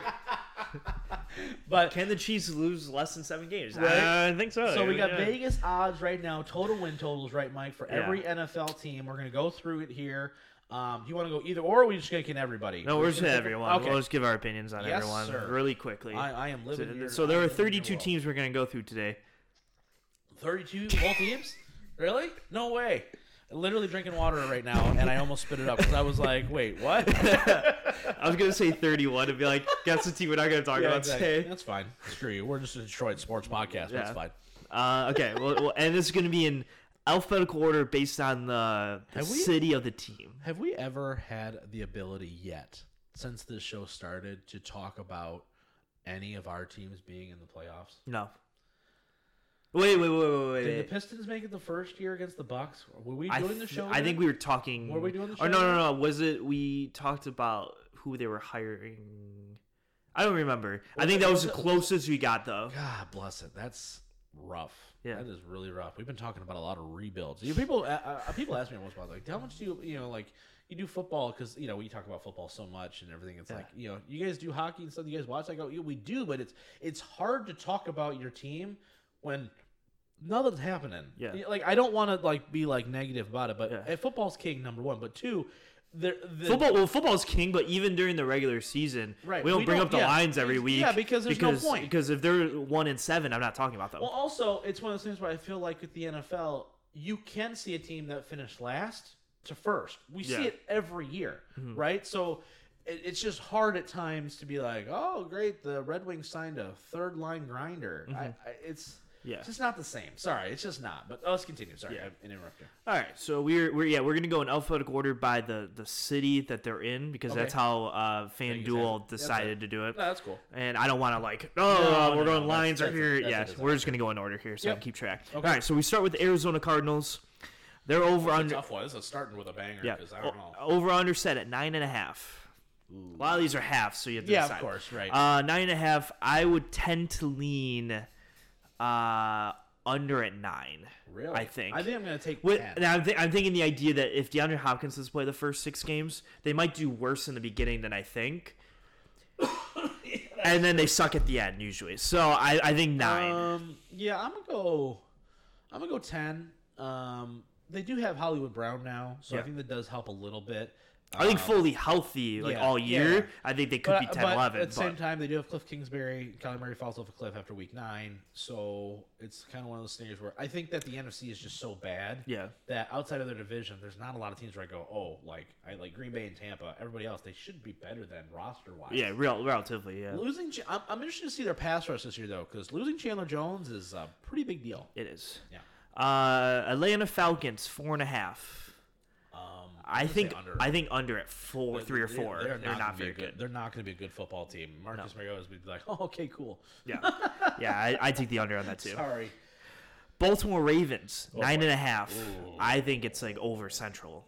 Yeah, I want the division's hard. We have to think they were like 8-3 and the number 1 seed before Lamar got hurt, and then they finished at like 10 wins or something. Yeah, like I'll take the over. So like that's like 9.5. I think is a little low for me. The AFC is just so stacked, and they're just the worst when it comes to injury. Like I haven't seen a team this bad in a long time, or like consecutive seasons. They're just ravaged. Yeah, it's terrible. But I'm going to take the over at least by 10. Healthy, Yeah, at least by 10 or relatively healthy. Yeah. All right. Buffalo Bills 11.5. Over. Yeah. 14. I think they're 4. I think they're 1 seed. I love Matthew Stafford. The Buffalo Bills, in my mind, are going in as the best team in football this year. Yes, I would 1,000%. Yeah, I think right now they are the team. I think they're the most stacked. I think the Rams are the team to beat in the NFC. because they're Yes. the defending champions, and I think they've upgraded in spots. Yeah. But I think Buffalo In general. is on fire Yeah, right now. and it really helps that they get the weak division where like Yes. someone like the Chiefs yeah, and they're gonna Chargers have. kill, dude. They're gonna kill New England by 1,000. They're gonna this kill year. New England. They're gonna kill I Miami. think they'll fight with Miami once Yeah. and beat them, destroy them the other time, and they'll probably the Jets are They're gonna good, they're but gonna they'll get killed Jets because They're they're just gonna out of that kill- level. Dude, they're gonna. I'm gonna make a bold prediction. I think they go 6-0 in their division. I don't think it's gonna. I think Josh Allen is winning MVP. I Let do me put it too. That way. That's just. I mean, reality. I think they're winning the championship. So. I do. I think they I- should. I very much think they should be the Vegas favorites to win the whole thing. I think It's their moment, honestly. actually Super Bowl favorites. Let's see. They are the favorites. So the top or we'll go top 5 real quick. Buffalo Bills plus 650. Tampa Bay, Kansas City, Rams, Packers. Yeah. Top 5. Chargers are 6, and then it That adds is a- crazy. I- The Chargers yeah, are 6, they have to by go the way. click a button to find the other Meanwhile, ones. Denver's over here like, but we got Russell Wilson. You do have It's Russell really Wilson. awkward when they go 9-8. Yeah. And he goes, "What happened?" All right, Carolina Panthers 5.5 Under. heavy under. They're not good. This is not a good football. I think that Carolina Panthers are a team where I think Vegas is putting too many on them, like they did the Lions last year, I think- and they're gonna get like 2 or 3. I think that this could really go south quickly. Yeah. Like, If McCaffrey gets hurt, they have no one. Unfortunately. Yeah. All right. Chicago Bears. Do you even want me to say the number, or you want to just say under? is it like what is it like 4? 6.5. No way! Get out of here! For what? So under. Yes, under. Oh my God! It's one of the worst rosters in football. You cannot tell. Like, I get it. Justin Fields, great. Went 1-3 as a starter last year. Come on, Yo. 6.5. Under. Get out of here. Yes, you said under. what are they at 3? Yeah. I mean, you lose Khalil Mack, you lose Akeem Hicks, and you lose Allen Robinson. Who do you have? Come on, man. Wasn't it just last year, or maybe it was 2 years ago? Remember when we were doing our season prediction, Yeah. and somehow Chicago was like the 7th seed? Yeah, and we all just went. because the defense was yeah. really good. Now they don't have anybody. All right. Oh my God, That's funny. 6.5. All right. Get out of here. All right. So here's a tough one. Yeah. Cincinnati Bengals 9.5. Oh boy. I think they you're go gonna hate me over at 10. I think you're gonna hate me for this. I'm gonna say under. I think 9 is, and here's why. Super Bowl hangover. In addition to, I do think they've gotten better, right? Like especially like offensive. Well, I think they're about line-wise. the same. No, I'm talking about like their weaknesses with the offensive line. I think they've improved that. Yes, they have. But I think the defense is going to have a bit of a regression back to the mean. Yes. And I think as good as Joey B is, the AFC is stacked. Yes, and I don't it think is. they have a good enough. I don't think their roster is as talented as other rosters. Let me put it that No, way. I don't think so I either. think if you're looking at even in their division, I think they have the worst roster. Yeah, I think it's gonna really depend on their schedule. I forgot what Yes. division they play. Yeah. If they play the South or the North, I think you have a couple more Yeah. easy games where you can kind of pat that stat a little Yeah. bit. If they play the AFC West, I know. That's what I'm saying. which I actually, I'm trying to think of the Chiefs' schedule really quick because I know they obviously have to play the Bengals. I don't remember if they play the Browns or not. I don't remember the other teams they But either play. way, But either way, I think Cincinnati's going to be that team where everyone's going to have a lot of expectations because they went to the Super Bowl. But I think there's going to be a little bit of coming back down to earth. And I think Joe Burrow still throws for 32 touchdowns this year. I just don't necessarily know if that's going to be enough to get them where they need to go, just because of the talent in the AFC. all right, Dallas Cowboys. Now I'm gonna say this number. God. You're gonna think it's high, gonna be but like they 10.5. they play in a division. It is know. exactly 10.5. 10.5. I think I think it's they go under 11. at 10. I think they actually get 11 wins. But their I- division is so easy I that think they go 5 and 1 in the division. So think you it's only need so 5-5, and the NFC sucks. So it's like if they play the I think they win the division. if they play the NFC West, I think it is. You're gonna beat Seattle. You're gonna beat. I guess the other 3 teams are pretty good in that they're not division. gonna- I think But- they could beat Arizona though. But they I could- definitely they think could beat Arizona. If they play Arizona week 15, they beat them. Yeah, exactly. So I think 10-11 is very possible. Yeah. So Denver 10.5. I think it's under at 10. I think it is. I think it's close. Jesus criminy. Good Lord. Vegas is so good. I hate Vegas. Vegas is so good at just putting that number at the Denver perfect is my spot. number one team that I am most interested in watching this year. Yeah. More than any other, because like I think the Browns are still going to somehow Browns it up even if Deshaun plays. But like it's so weird to see a team that I did not think was in Super Bowl contention, and they think that they are. Like my opinion of them compared to what their opinion of them is like pretty far off in my opinion. I think the roster is good, not great, and I don't know if Russ. I think he's clearly an improvement over Drew Lock or Teddy Bridgewater. Yeah. But I don't know, man. It's a tough one. I think it's going to wind up blowing up a little I bit. think in their it's face. going to be close. Yeah. Our Detroit Lions, 6.5? 7.5. Seriously? Holy shnikes. That's a tough one. I think that's the tough. I think 6.5. I think is easy because I think Over saying 7 is fair. think- But now it's hard because I think you're riding the 7-8 train, and so 7.5 is like, do you like the You're gonna 6-7 hate or me. do you like Everyone's the gonna 8? hate me. I think they go over. I think they go under at 7. Yeah, I think. But they if can it's get- 6.5, I would take the over Yeah, because I think it's 7. I think this schedule is very easy. Yeah. By comparison to last year's standards, you've improved immensely offensively just with DJ Shark and Jameson Williams and just offensive line health. The schedule's so easy. Like they have to. Like I really think that they are going to be playing meaningful games in December. I know people are going to be like, "You're such a homer," but I think that's where this team is. No, at. see, I think you're slightly a homer only because I look at their. See, I think there's some stretches where I don't think they're gonna have a good record early, but I think they're gonna pound some wins in like November, early December, where you might be able to be because so they start their schedule. Philly, Washington, Vikings, New England, and then there's another team in there that I probably look up. Seattle, I think. Seattle's in and there. then they have a bye. Yeah, and then they have a bye. So they have those 5. Yeah. I have them depending on whatever. 2 and 3 or 3 2 and 3, 3 and 2. Yep. So I'm like, okay, whatever. Yep. Then their next 3 after that is like Dallas, Miami, and then the Packers. Right. So those 3, I'm like, now you're depending on if you're 2 and 1 out of that.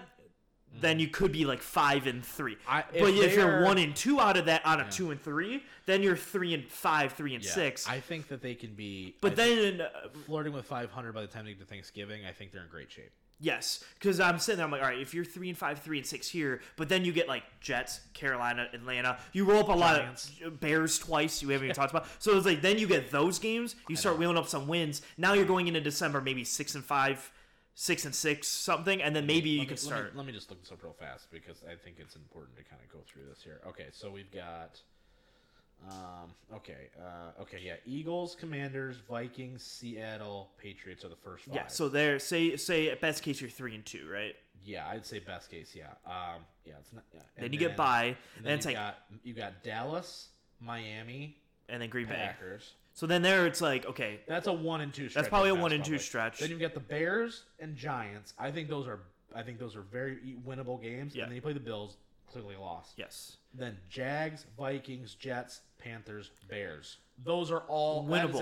That's what I'm saying. So that's what I mean is I think early on you're going to be looking and going, wow, this the seems hardest stretch is clearly right after the bye. Yeah. I think that Cowboys game is extremely interesting because it's post bye. Yeah. That's why I think if you can somehow steal that game, and I think you are a better team than Miami is. Yeah. I think depending on the day, especially how Tua's playing, even if you don't beat Green Bay, I think that's the where like, okay, that's the turning point. But like those, my point is, I think they're playing.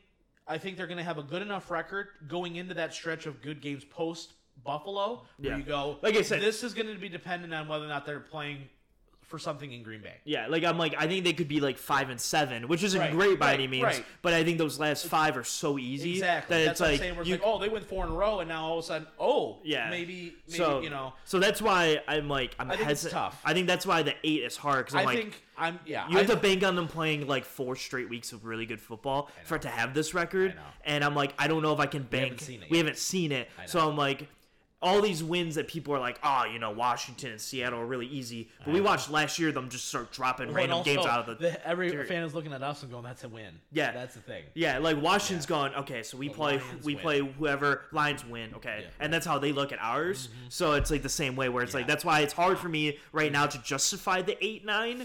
Yeah, Philadelphia is a big game for them.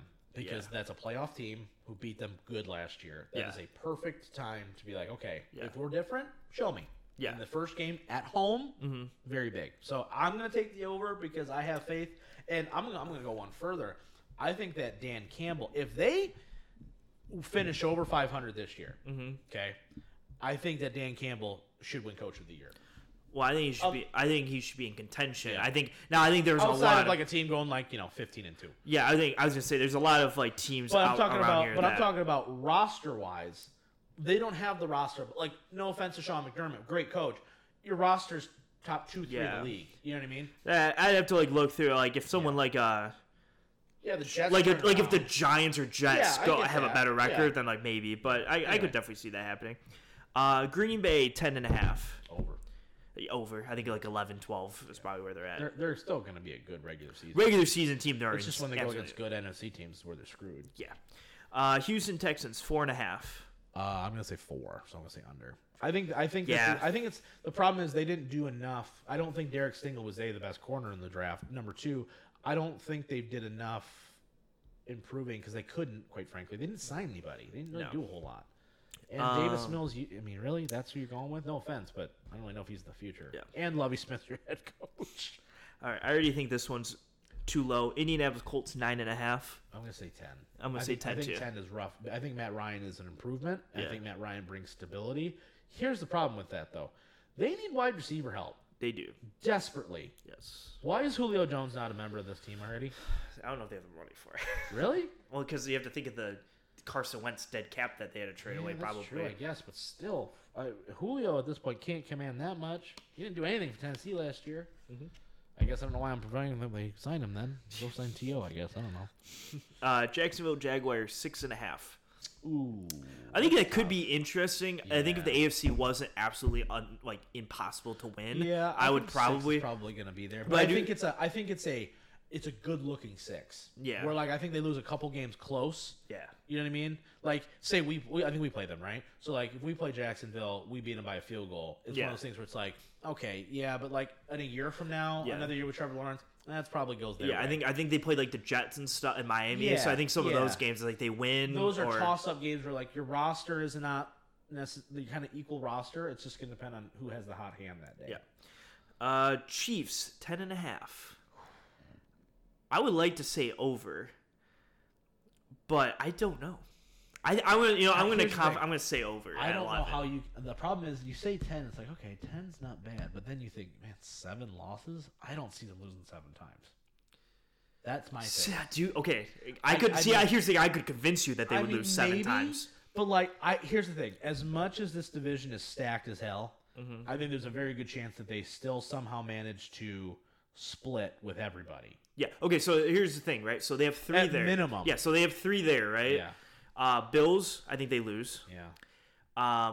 Okay. Cardinals week 1 is where it's interesting. Yeah, I don't I know think they though. beat the Cards. But they play the Bengals, who I think is a tough out. No, I think they beat. I think they. Oh, okay. So if you're way more confident, because Yeah, they play and then they here's play the why. Rams and Here's stuff. why, but because I think that if you're way more confident on those, then that's why. And here's why. Because I think in that game, I think especially regular season, right? I think Mahomes is just going to come in here like, oh, we lost these guys last time, and I think, but I'm expecting Cincinnati to take a step back Yeah. because of where I think at least 11 wins. I just can't see them losing 7 games. I Yeah. think there's a good chance, even with like what the Raiders done. I think say they sweep the Raiders. I think something that where- could happen too. You know what I mean? I could see them sweeping Denver. Quite frankly, like it's just one of those things. You know? Yeah, I don't see that one as likely, but that could happen. Raiders set directly at 8.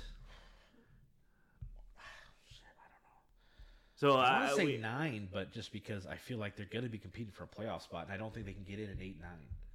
yeah, no, what I they mean? definitely wouldn't be No, able to that's get what an I'm saying, 8 right? 9. So, like, I feel like they but gotta be over I don't 500. think they make the playoffs. I think they're the worst team in that division. They are. And I think you're fighting for one playoff spot against Bengals, Browns, Patriots, and Colts, in Denver and stuff. Yeah, like, because I think you got to think. I am anticipating both the Chargers and Kansas City to make the playoffs. Yeah. right off the top. Yeah. right. So 2 teams. So one of those teams are taking up a wild card spot. So Yeah. you're fighting for 2 spots between another team in your own division, plus Cincinnati, plus either Pittsburgh or Baltimore and Cleveland. Yeah. Just right there. That's. and then New England's there, Yeah. Miami could be there, Yeah. and then Yeah. like if you're gonna like Tennessee or the Colts Yes, are also there. correct. So yeah, it's true. Yeah, maybe. I think maybe. Ugh, God, with Devontae Adams, I actually, that sucks. I would say even. I say 8 Sure. is I'll like take that. exactly where it's at. Chargers exactly at 10. Over. Over. I would like to say right at 10. I think Yeah. they're a 10 and 17 I probably. think you Who's a wild card team? I think they're a 5 or 6 seed. Yeah, I think they can. Yeah, I don't know. But Chargers I- are really good. Their The problem I roster's see with wild as them is fuck. like I feel like in the big moment, that's where they're gonna. That's why like I could see them like playing a big game against the Chiefs. Yeah. And they lose by 2 touchdowns, and everybody goes, "What the hell just happened?" Yeah. Because it's like they're just not ready for that moment yet. Yeah. Or their head coach goes for it on their 10-yard line again. I hate hate that guy. Well, I sometimes hate that guy. Then sometimes I love that guy. It depends what kind of Madden he's playing that day. LA Rams 10.5. I think this is just the gimme over ever. But Yeah, but their schedule's hard. their schedule Their is schedule hard. is hard. But I think just in their own division, you're 5-1 in your division. I love almost, Matthew 4-2. Stafford to death, but there's going to be a moment in this season where he has like a stretch of 3 Oh, games it's where gonna be you're just awful. Gonna be like, what the Oh, it's gonna be awful. fudge is I can happening? guarantee that. Yeah, so I'm going to take the over just because there's so much talent. But I think like 11 is very. if they doable. sign Odell, my goodness, Yeah. Rams. Miami Dolphins 8.5. Under it. Yeah, 7 or 8 probably. Yeah. I just that's- think the AFC is too tough. Yeah. Vikings at 8.5. Under. Uh. I bet the Lions finishing second in this division. Yeah. And here's my thing: what did Minnesota do to make me think that they got any better? I know they signed Zadarius Smith. That's fine, and they drafted Lewis Cine. Yeah. Brought back 85-year-old Patrick Peterson. They didn't do anything to help the receiving core. It's still Kirk Yeah. Cousins. I was gonna say their receiving core is really good though. Yeah, but I mean Thielen's getting up there. Yeah. You know what I mean? It's Justin Jefferson and Thielen, and then you Yeah. know I thought they were average. You got a new scheme coming in, right? I think they're going to start maybe a little bit hot. I don't know. Yeah. I just don't. I think the there's not a lot to me to go. Because the Vikings play the same schedule Lions do outside of like 2 or 3 games, Yeah. which is why I'm like, I think it depends on the placement of their schedule, like the Lions one is, where I think if they have a really easy stretch, they could come out like 5-0 Yeah. if they play a lot of their easy games early or whatever. I think they're going to be competing. The Lions and Minnesota are to the end, where it's like potentially flirting with that last playoff spot. Yeah, I would give them like Either that or Minnesota wins like 10 games and makes me look like a jackass. yeah, I would tend to go over at 9, but that could also change if I do all these I don't trust predictions. Kirk Cousins either. But see, I don't trust Jared Goff to save my No, life, so I don't. that's why I can't. don't, That's but why I think that's why I'm I like, think they've shown the ability to win in spite of him. Like I think like they're going to try to run the ball. I think they have a better offensive line. I think they're going to try to control the clock, and I think they just have speed. Yeah. He throws the deep ball well. That's what he was good at 2-3 years ago. Was throwing the deep ball. So if we can get him just to chuck it to Jameson Williams, who's wide ass open, score. Patriots 8.5. I would say over at 9. Yeah, I am very intrigued to see what their offense looks like Yeah. with Fatty Patricia calling plays. Just saying. Yep. You know it's bad when you've got your own Defensive people. coordinator. Oh, you got your own people being like, "What the hell are we doing?" Yeah. You know what I mean? Like, they're like, Saints. I don't really know what that is, but I think we just ran halfback dive, and then we ran PA crossers, and I feel like I see those plays in Madden. Yeah. New Orleans Saints 8.5. I say over. Yeah. Because I think they 5-1 their division, and then you got to find like 4 maybe wins. they just bring back Drew Brees. I think that's worse. You think so? Over Jameis? Drew Brees can't throw the ball more than like 7 yards. He's like Peyton Manning was. That's true. Maybe I don't know. I'll take Not- Jameis. Yeah. Ooh, I don't know about that. Yeah, this is a nostalgia trip, Rob. I take him check. I watched this last playoff game. I know. He threw like 2 interceptions and couldn't throw the ball more than 6 yards with his slip arm. I know. But if you have Michael Thomas running slant, you don't need to throw it deep. Is Michael Thomas gonna play? For the first 3 games? Okay. New York. Those are all non-divisional. They're going to go 3-0 on Yeah, those. I guess so. New York Giants 7.5. Under. They're not a good football team. Under. I think the Eagles are good. I think the Eagles and Dallas both sweep them. I would pretty much agree with that, actually. Jets. If Washington would have invested in the quarterback spot, I'd have Washington a lot higher, but Yeah, they don't want to. They like Tyler Heineke Sam Howell. or Sam Howell, either one. New York Jets 5.5. Well, they have Carson Wentz, too, but he's also... That's why we just completely bypassed it. You went to Tyler Heineke. He's hilarious to me, by the way. What was the Jets now? 5.5. I want to say over. I think that... Dude, I like the Jets roster. I do, too.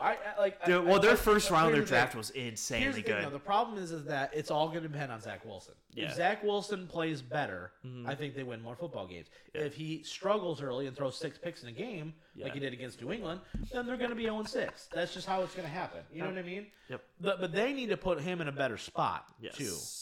I would 100% agree. Philly Eagles 9.5.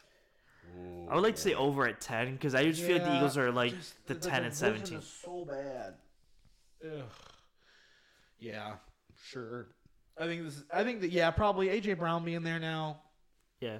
that helps quite a bit. Defense got better. Yeah, sure. 9.5, baby. Steelers 7.5. I'd not expect to see that. That's why I'm shocked. Well, when you got to think, since they come out with a Super Bowl run, Baltimore's probably the favorite. They're actually probably the fourth in their divisions. Right. Vegas That's what I'm saying. probably thinks, Watson's in Cleveland now. Yeah. I can see it. Rookie quarterback or Trubisky starting for you.